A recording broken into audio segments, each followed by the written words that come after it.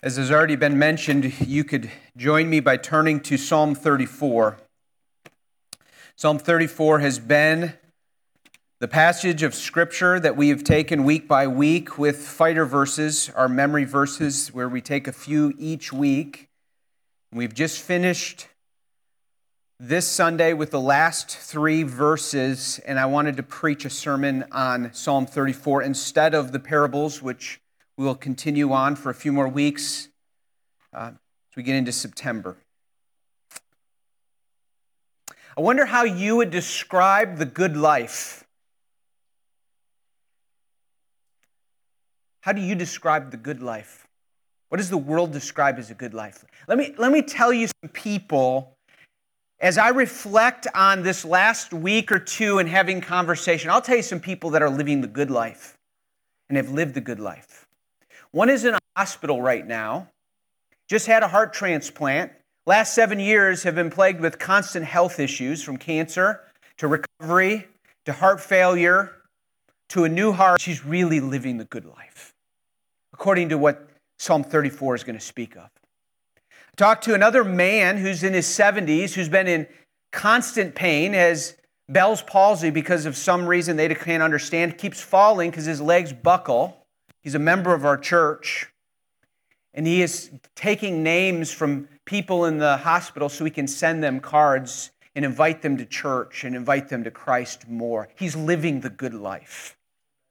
Let me tell you about another lady who's been homebound since COVID and maybe will be here a few weeks from now.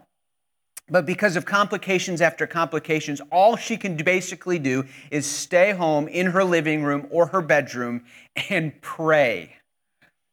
And she told me, I am so happy for everything God has given me. I just get to talk to God all the time, and I hear what God is doing. She is living the good life. Let me tell you who's living the good life. A friend of mine in India, was born in India, a pastor's son who's part of the caste system that's untouchable, who has been allowed to, with others, start different churches and see Jesus Christ's life take root in people's lives. He's had his life threatened, his family threatened. His life is constantly under threat from Hindu terrorists. He's living the good life. I wonder if that's what you thought when you... What about your family? What would be the good life in your life? Would it be a different climate? Would it be a different house? Would it be a vacation or a cabin to visit on a regular basis? How old would you need to live in this life to actually say you lived the good life? Is marriage necessary to the good life? How about kids and grandchildren? I suppose different people could answer it in different ways. How would God's Word want us to define that and answer that? Psalm 34 is an invitation to the good life. You see, right from the beginning, David is making an appeal before God and before others, and he's saying, come and worship this God. And yet this psalm is filled with fears and troubles, or mentions of fears, and mentions of troubles and afflictions and the wicked, written during a pretty horrible season in a young man's life. The good life? What is required for you and I to say, I am living the good life? I have lived the good life. And I pray that we will taste and see the goodness of the Lord. I want to give you a challenge. Everyone, this is a specific, concrete challenge. I gave it yesterday when we were at men's breakfast. And I was surprised that 2 of them reached out to me and took me up on this challenge. And you don't have to take me up by telling me you're going to do this, but I would love to hear it, and I'll write it down, and I'll pray for you. Here's my challenge. There's no time limit on this, but if you will take Psalm 34 and memorize all of it, so much so that you're ready to meet with me, talk with me on the phone, whatever it is, and share Psalm 34 with me, that's my challenge to you.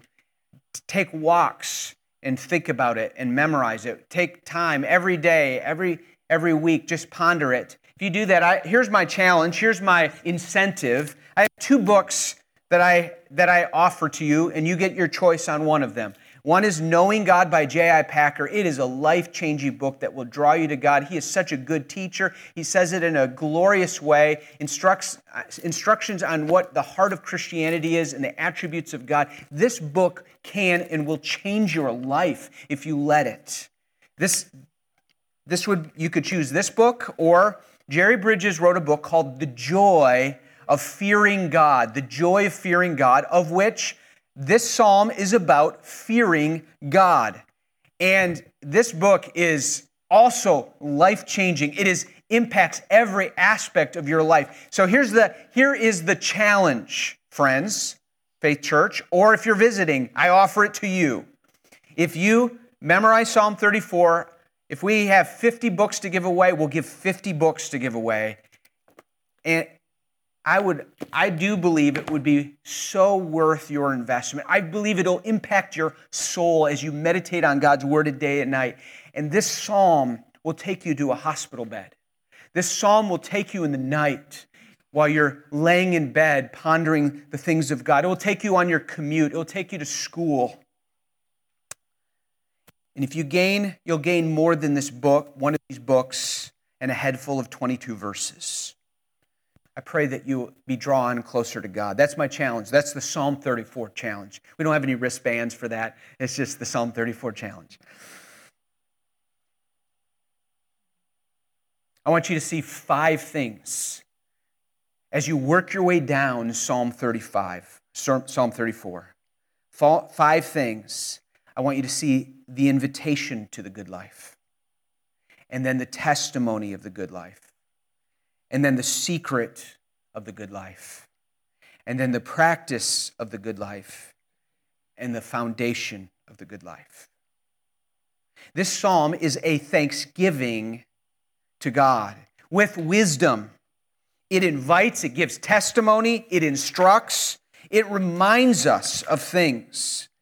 And it is a song written by King David in the night, in hard times, in trials, in darkness.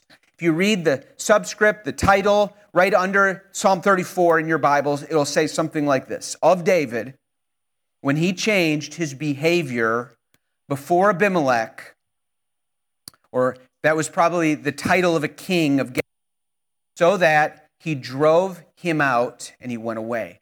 You could read about this in 1 Samuel chapter 21, 10 through 15, and it is quite a story. David is running from Saul, who wants to kill him.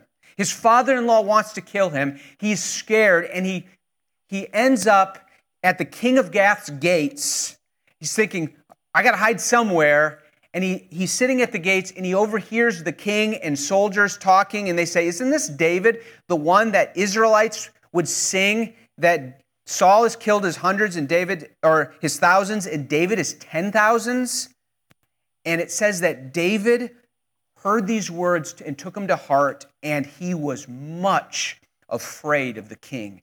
And so what does David do? He fakes like he's insane. He draws on the gates, and he lets spit come down and run onto his beard, and they think he's a madman, and they leave him alone. And the king kind of says something humorous. He says, don't I have enough madmen in my kingdom? Get him out of here. And he flees. Whether it was during the situation or after, he wrote this psalm.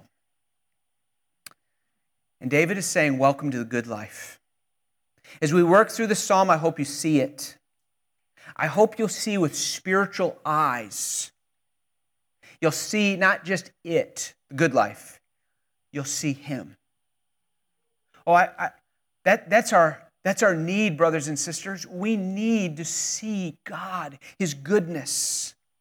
The good life is found in a relationship with God that is not absent from trials and fears, like David talks about in this psalm, but it's made richer because of fears and trials, through experiences, because of the experiencing in those trials of the tasting that God is really good. The good life is found in the joy of fearing God. It is found in the abundance of supply from God to a man or a woman who has learned the happiness of this. See, this psalm shows us that the fears that we face are only calmed by a much greater fear.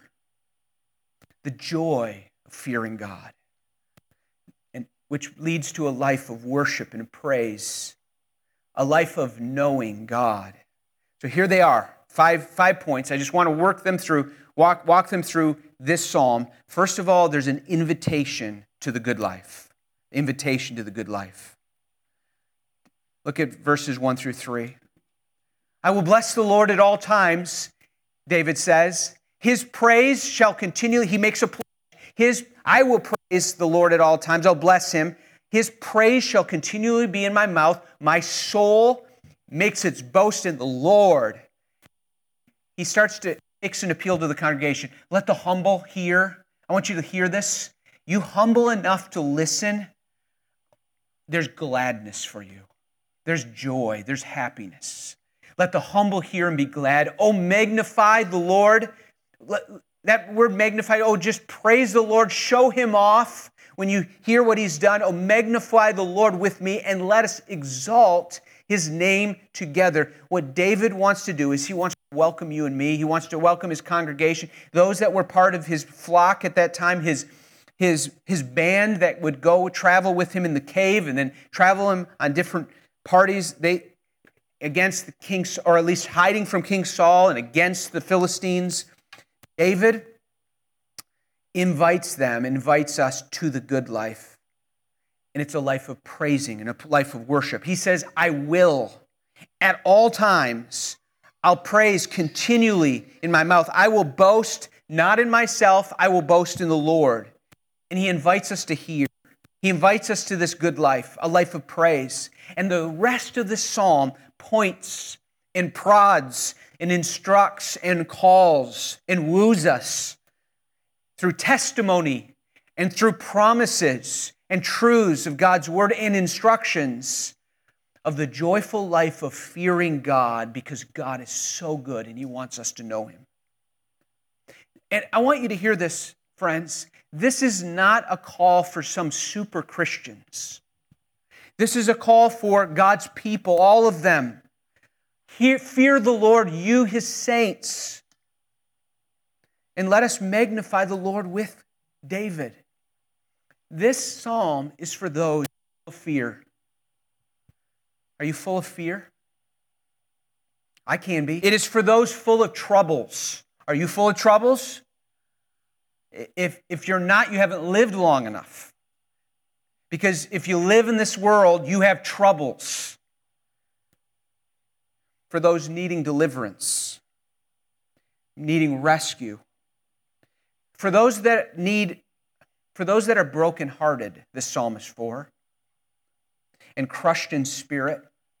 You might say, that's a good term for me. I feel crushed in spirit this week.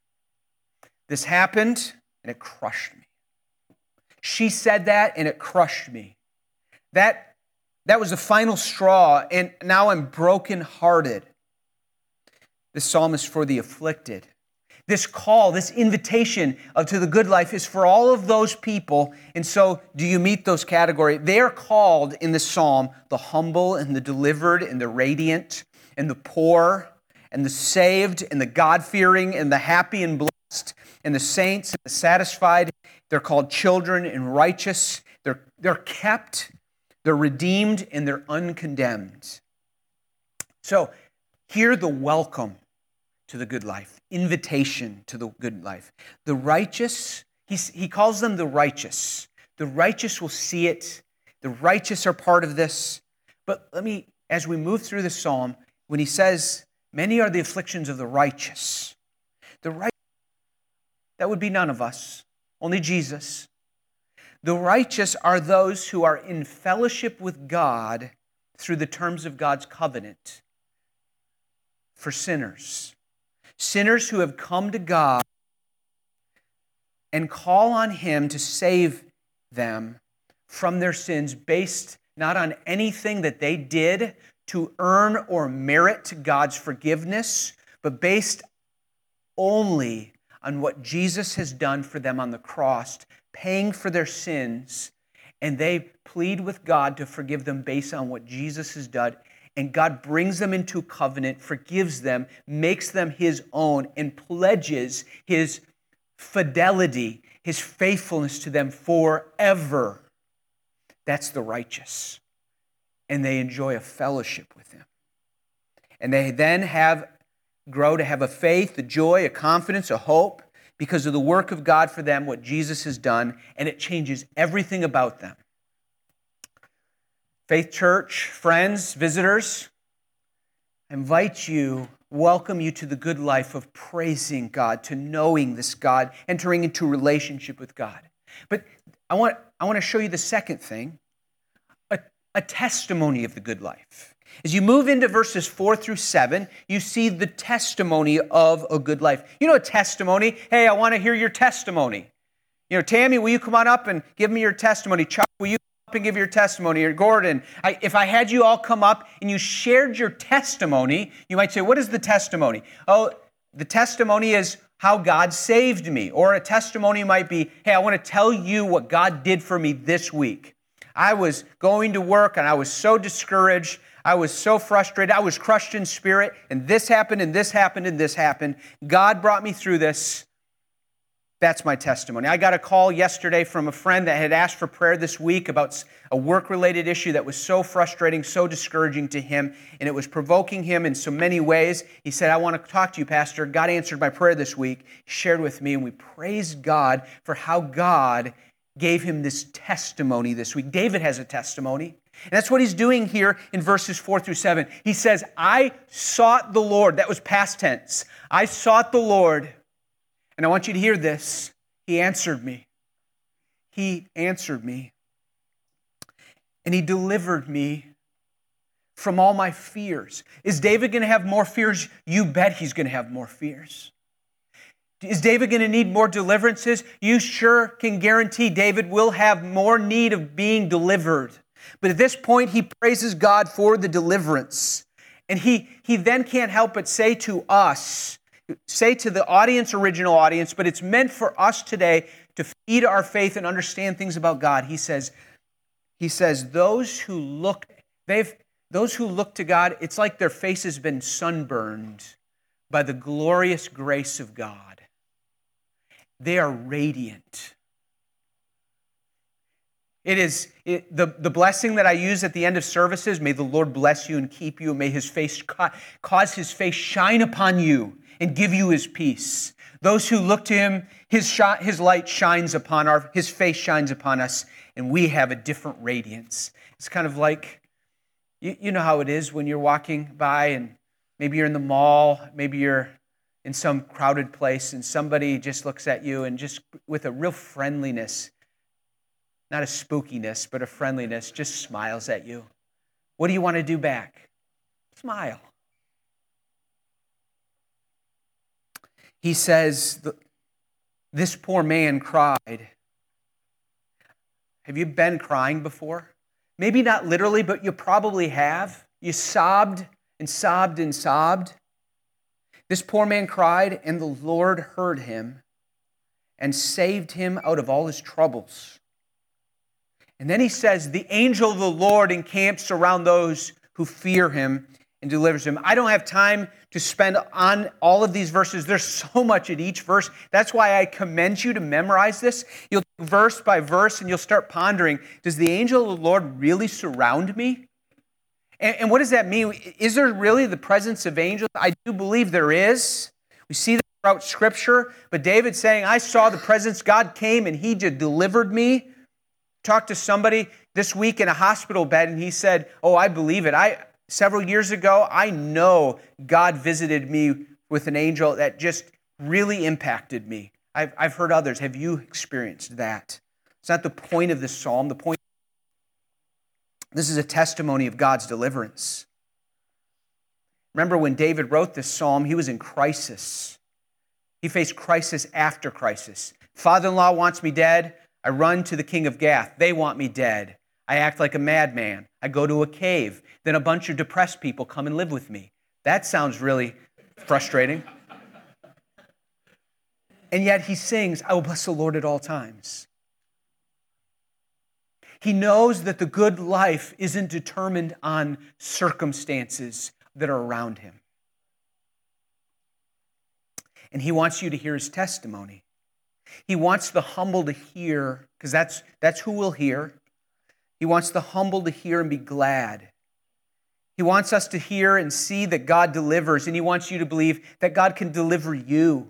He wants you to take his word for it. I want you to take his word for it. I want you to take my word for it, that God is good and that God delivers those who cry out to him. He doesn't do it in your timing. He stretches you. He cares. He uses trials for your good. He loves you too much to leave you where you are, but he does deliver. He says, David is saying, I was so scared, and he heard my cry, and he helped me. It was so bad, but I worship today because his goodness makes everything right. I preached a sermon in 2008. I was looking back in 2019 when I was preaching through David's sermons, 1 Samuel.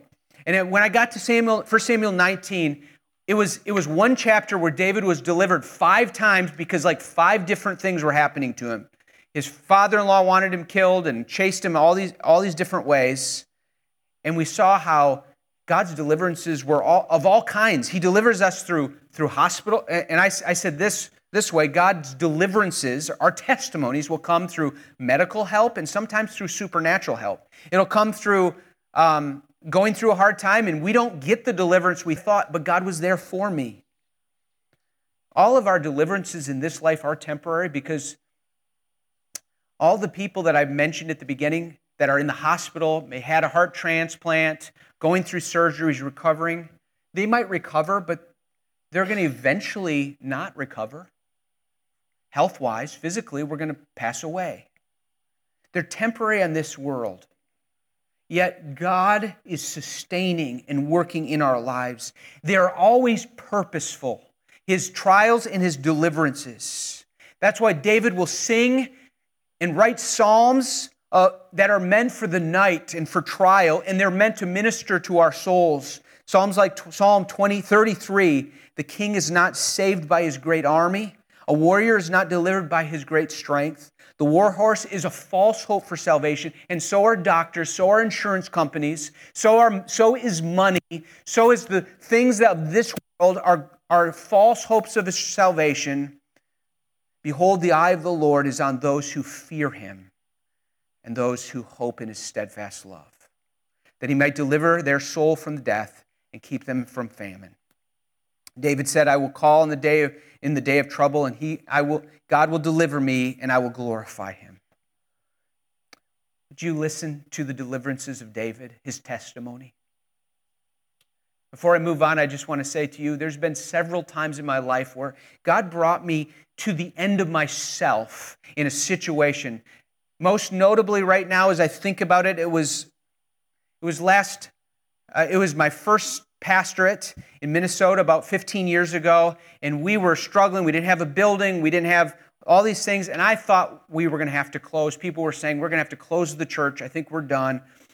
I was a young pastor. I'm thinking, I'm a failure. It's terrible. I can't even keep a church going. And God said, maybe, but are you going to trust me? And I remember Molly and I getting on our knees in front of our couch in our basement in Forest Lake, Minnesota, and saying, God, it is yours. If you want to deliver this church and bring it forward, that's your business. You own this church. You own Grace Church. You own this ministry. You own our lives. You do it but we surrender. We cry out to you. We give you our fears and we give you our troubles. And I remember getting up going, I don't know what's going to happen. God's really good, and he's going to do something that I can just accept. And he delivered, he helped, and he blessed, and he brought forward, and the ministry, by God's grace, continues and is thriving today. That was his mercy, his deliverance. When I look back at that testimony in my life, it fuels several of those in my life. Do you? God can bring those in your life. And there are others in this room that I wish we had time to take testimonies of when for you is the testimony where you sought the Lord and He answered you and delivered you out of His fear, out of your fears, and led to a radiance. You knew God was there for you. So we see, welcome to the good life. And David says, here's a testimony life. Verses 8 through 10, the secret of the good life. Now, when I say the secret, I mean the heart behind it. Like, you want to know where it is? It's right here. This is it. Get to this substance. This is the heart of it. You need to get this. David says, oh, taste. Oh, taste and see. You know how that is. Hey, just give it a taste. Once you taste it, you'll see it's pretty good. Taste it and experience it for yourself. And when you experience it, you'll say, it's real. And David says, oh, taste and see the goodness of God. Happy. The word blessed means, oh, how happy, how good it is for a life, the person who takes refuge in Him. The tasting and seeing God and His goodness is the people who get on their knees in life and they say, God, my life is yours. I can't do the heavy lifting in my life. You must. I have always tried to live for myself. Enough of that. I need to look to you. I take refuge in you. He goes on and says, verse 9, oh, fear the Lord, you His saints. All you who are His people, all you who call in His name. That's the word saints mean. All you who are God's people, fear the Lord. For those who fear Him have no lack. We're going to sing that in just a few minutes. He'll give you everything. He'll give you everything. Well, does that mean He'll give you everything you ask for or want? You're just going to be rich? No. He'll give everything that you truly need. And if you don't need it, if you don't have it, it means you didn't need it. And if God brings a trial, it's because you needed it. The young lions suffer want and hunger, but those who seek the Lord lack no good thing. See this theme? So, tasting and seeing God's good, taking refuge in Him, fearing Him, seeking the Lord. This is the part of this is foundation. This is fundamental secret to the good life. It is experiencing God for yourself, crying out to Him, growing to know Him personally. Not a taste and experience how good He is. Grow to know it firsthand, His care, His provision, His answering in distress. It means having people in your life to remind you. It's why one of the reasons why God gives us the church. And though I'm not going to spend a lot of time on this, one of the foundational themes on this is the fear of the Lord. Kind of a hard term. What do you mean, the fear of the Lord? That seems kind of harsh. Pastor Daniel, isn't that Old Testament? And New Testament is love. The love of the Lord. We should never, ever cheapen ourselves or think that we would not want the fear of the Lord. Let me just say this. The fear of the Lord is too much of a treasure that if we ever just said that's an Old Testament thing, let's get it out of our minds. It is a gift. We want the fear of the Lord. The fear of the Lord is the beginning of wisdom and knowledge. The fear of the Lord, friendship of the Lord is for those who fear Him. Now, what does it mean by the fear of the Lord? That doesn't mean that we live our lives trembling and fearful that He is going to swat us away, that He hates us, that He's going to hurt us, that we're just 1 centimeter away from eternal punishment because He just might get angry and release His anger on us. Not this scared, I'm afraid to go to hell kind of attitude. The fear of the Lord can only happen in the context of a relationship that knows that God is two sides of things. On one side, He is absolutely good and righteous. He is holy. He cannot accept sin. He is perfect in all His ways, and everything is right. Someday He will right all wrong in this universe, including our own sin, all of this. That's why the cross was necessary, for justice to take place, to be pour out His wrath upon sin on the cross in Jesus. He is absolutely holy and righteous, and that could make us be like Isaiah 6 when Isaiah fell on his knees when he saw the presence of God and says, I'm undone to die because I don't deserve to be in the presence of God. I should probably die right now. I'm unclean. That's one side of it, but that's an incomplete side. The other side, as we see, is that God is merciful and just and loving and near and kind. On this side, he is so different than us. He's so far away. We could never come to him. In fact, we should be afraid of him. We should be fear and awe of him. And this side, could it be true? It's too good to be true. And it is true that he is merciful in love and grace. The fear of God understands both of these tensions and comes into the relationship that says, in first place, and he loves me, and he's brought me into relationship, and he forgives me, and he helps me, and when I sin, he disciplines me, but as a loving father, because he's for my good. And so therefore, as I fear him, I respect instead of fearing other people, I care about him. I put him first. And you see the idea of the fear of God in the Old Testament into the New Testament is this idea of a settled state of mind, an attitude that says, God is these things, and I want to please him. I'm in relationship with him. He loves me. And therefore, I'm going to put him first. That is why Abraham in Genesis chapter 22 was ready to sacrifice his son, and God stopped him at the end and says, stop, now I know that you fear me. You put me first. All throughout the Old Testament, one of the things, the corollary of fearing God meant, I'm going to obey you, God. I'm going to obey your authority. If you say it in this book, I'm going to obey you because I have reoriented my living towards you being central to my life. Secret of a good life is learning to taste his goodness and to taste the fear of the Lord and understand why this book was fearing God. This is just meant to be a teaser towards the fear of God for you to explore more. Listen to these verses. How abundant is your goodness, which you have stored up for those who fear you, Psalm 31. Or Psalm 103. As high as the heavens are above the earth, so great is his love towards those who fear him. As a father shows compassion to his children, so the Lord shows compassion to those who fear him. He provides food for those who fear him. He remembers his covenant forever. You who fear the Lord, trust in the Lord. He is our help and their shield. He will bless those who fear the Lord. He cries and saves them. God wants to take a people, bringing them into this kind of reverent relationship with him that is of love and of joy. And he wants us to forever fear and glorify him, bless his name forever and ever. As we enjoy him, the humble hear this and are glad. They're happy is the man who fears the Lord.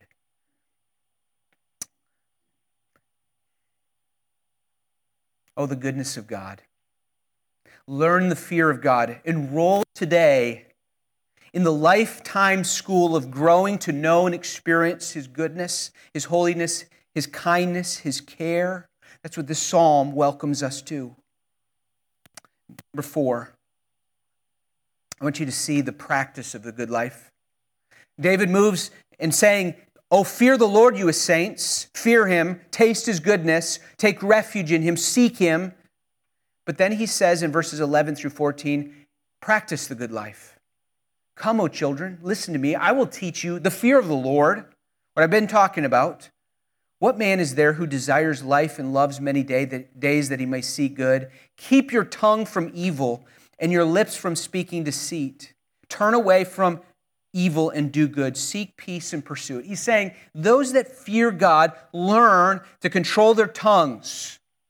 Their lips are changed. The way they use their words, their attitudes, their actions change. Those who fear God surrender themselves to him and get down to the hard work of daily living with new words, new actions, new attitudes, and new agendas of God. They seek peace and pursue it. The fear of the Lord is not primarily an emotion of fear, but it's the settled state of mind and attitude that determines our action. And the mark of trust and fear is words of praise. It is not instead, it is gossip, complaining, or lying. See how he says this? Keep your tongue from evil. And happy is the peacemaker. Seek peace and pursue it. Remember what Jesus said? Blessed are the peacemakers, for they shall be called sons of God.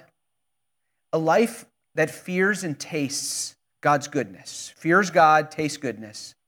The good life is a life that we are slowly and surely, we're not there yet. He instructs us. This psalm says, I know you're not there. I'm inviting you into the good life. It takes a lifetime to grow in this, but keep your tongue from evil.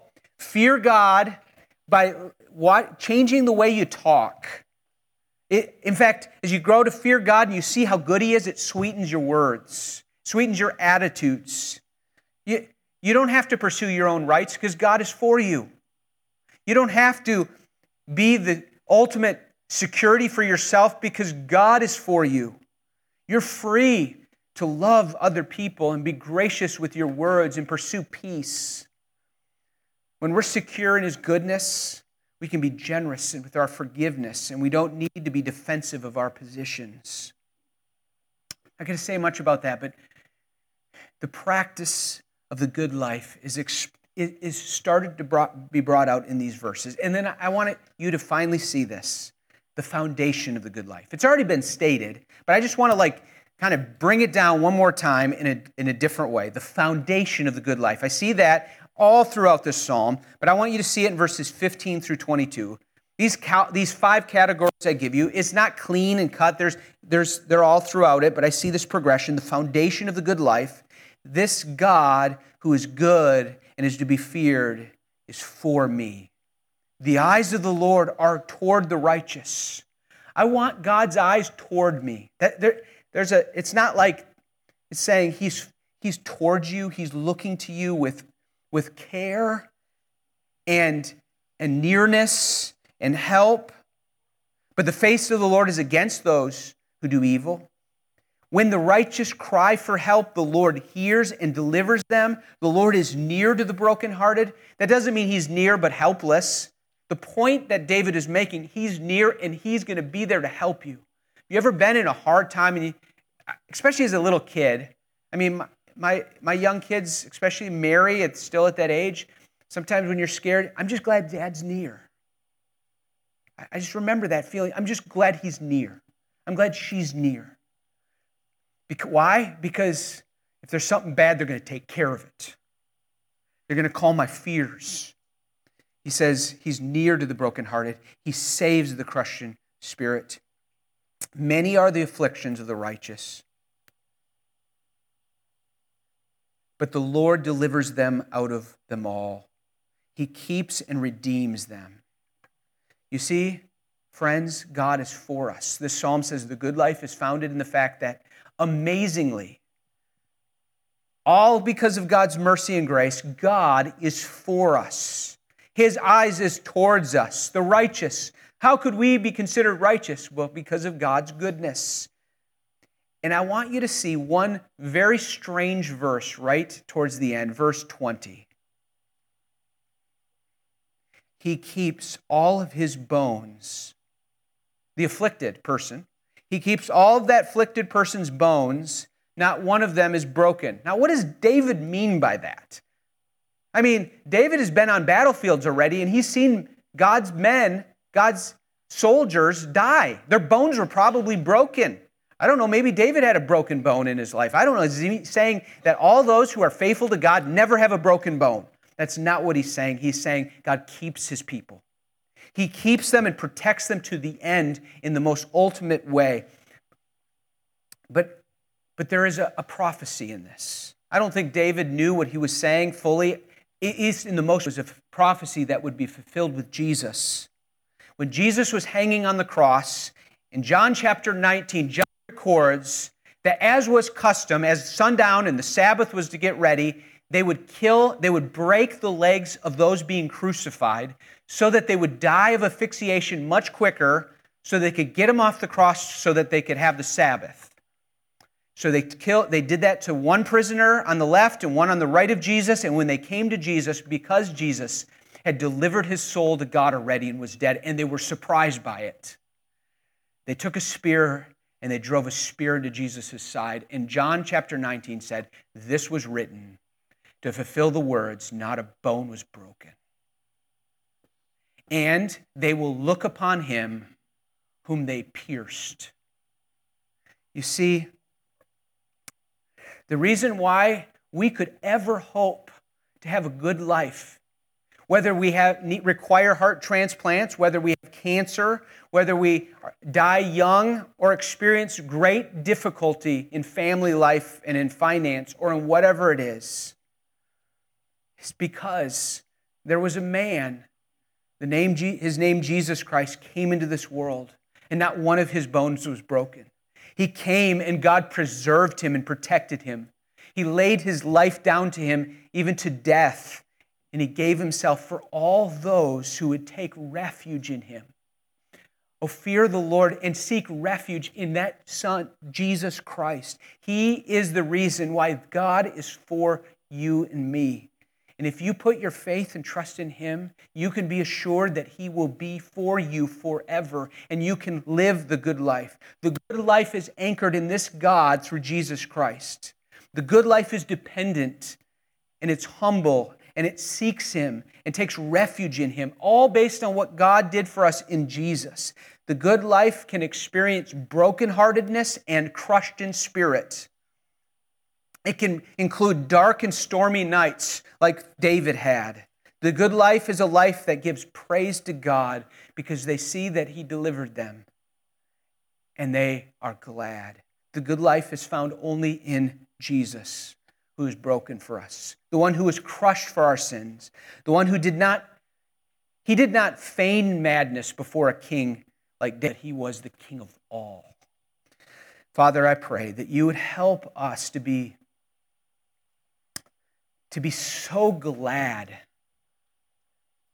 God, I pray that you would, if there's anyone in this room that has not received the call and entered to what be called the good life, have received salvation in Christ, have you as their Savior, you as their caregiver in life and in death, I pray that if there's anyone in this room that has not repented of their sins and put their trust in you, they would believe and be saved today.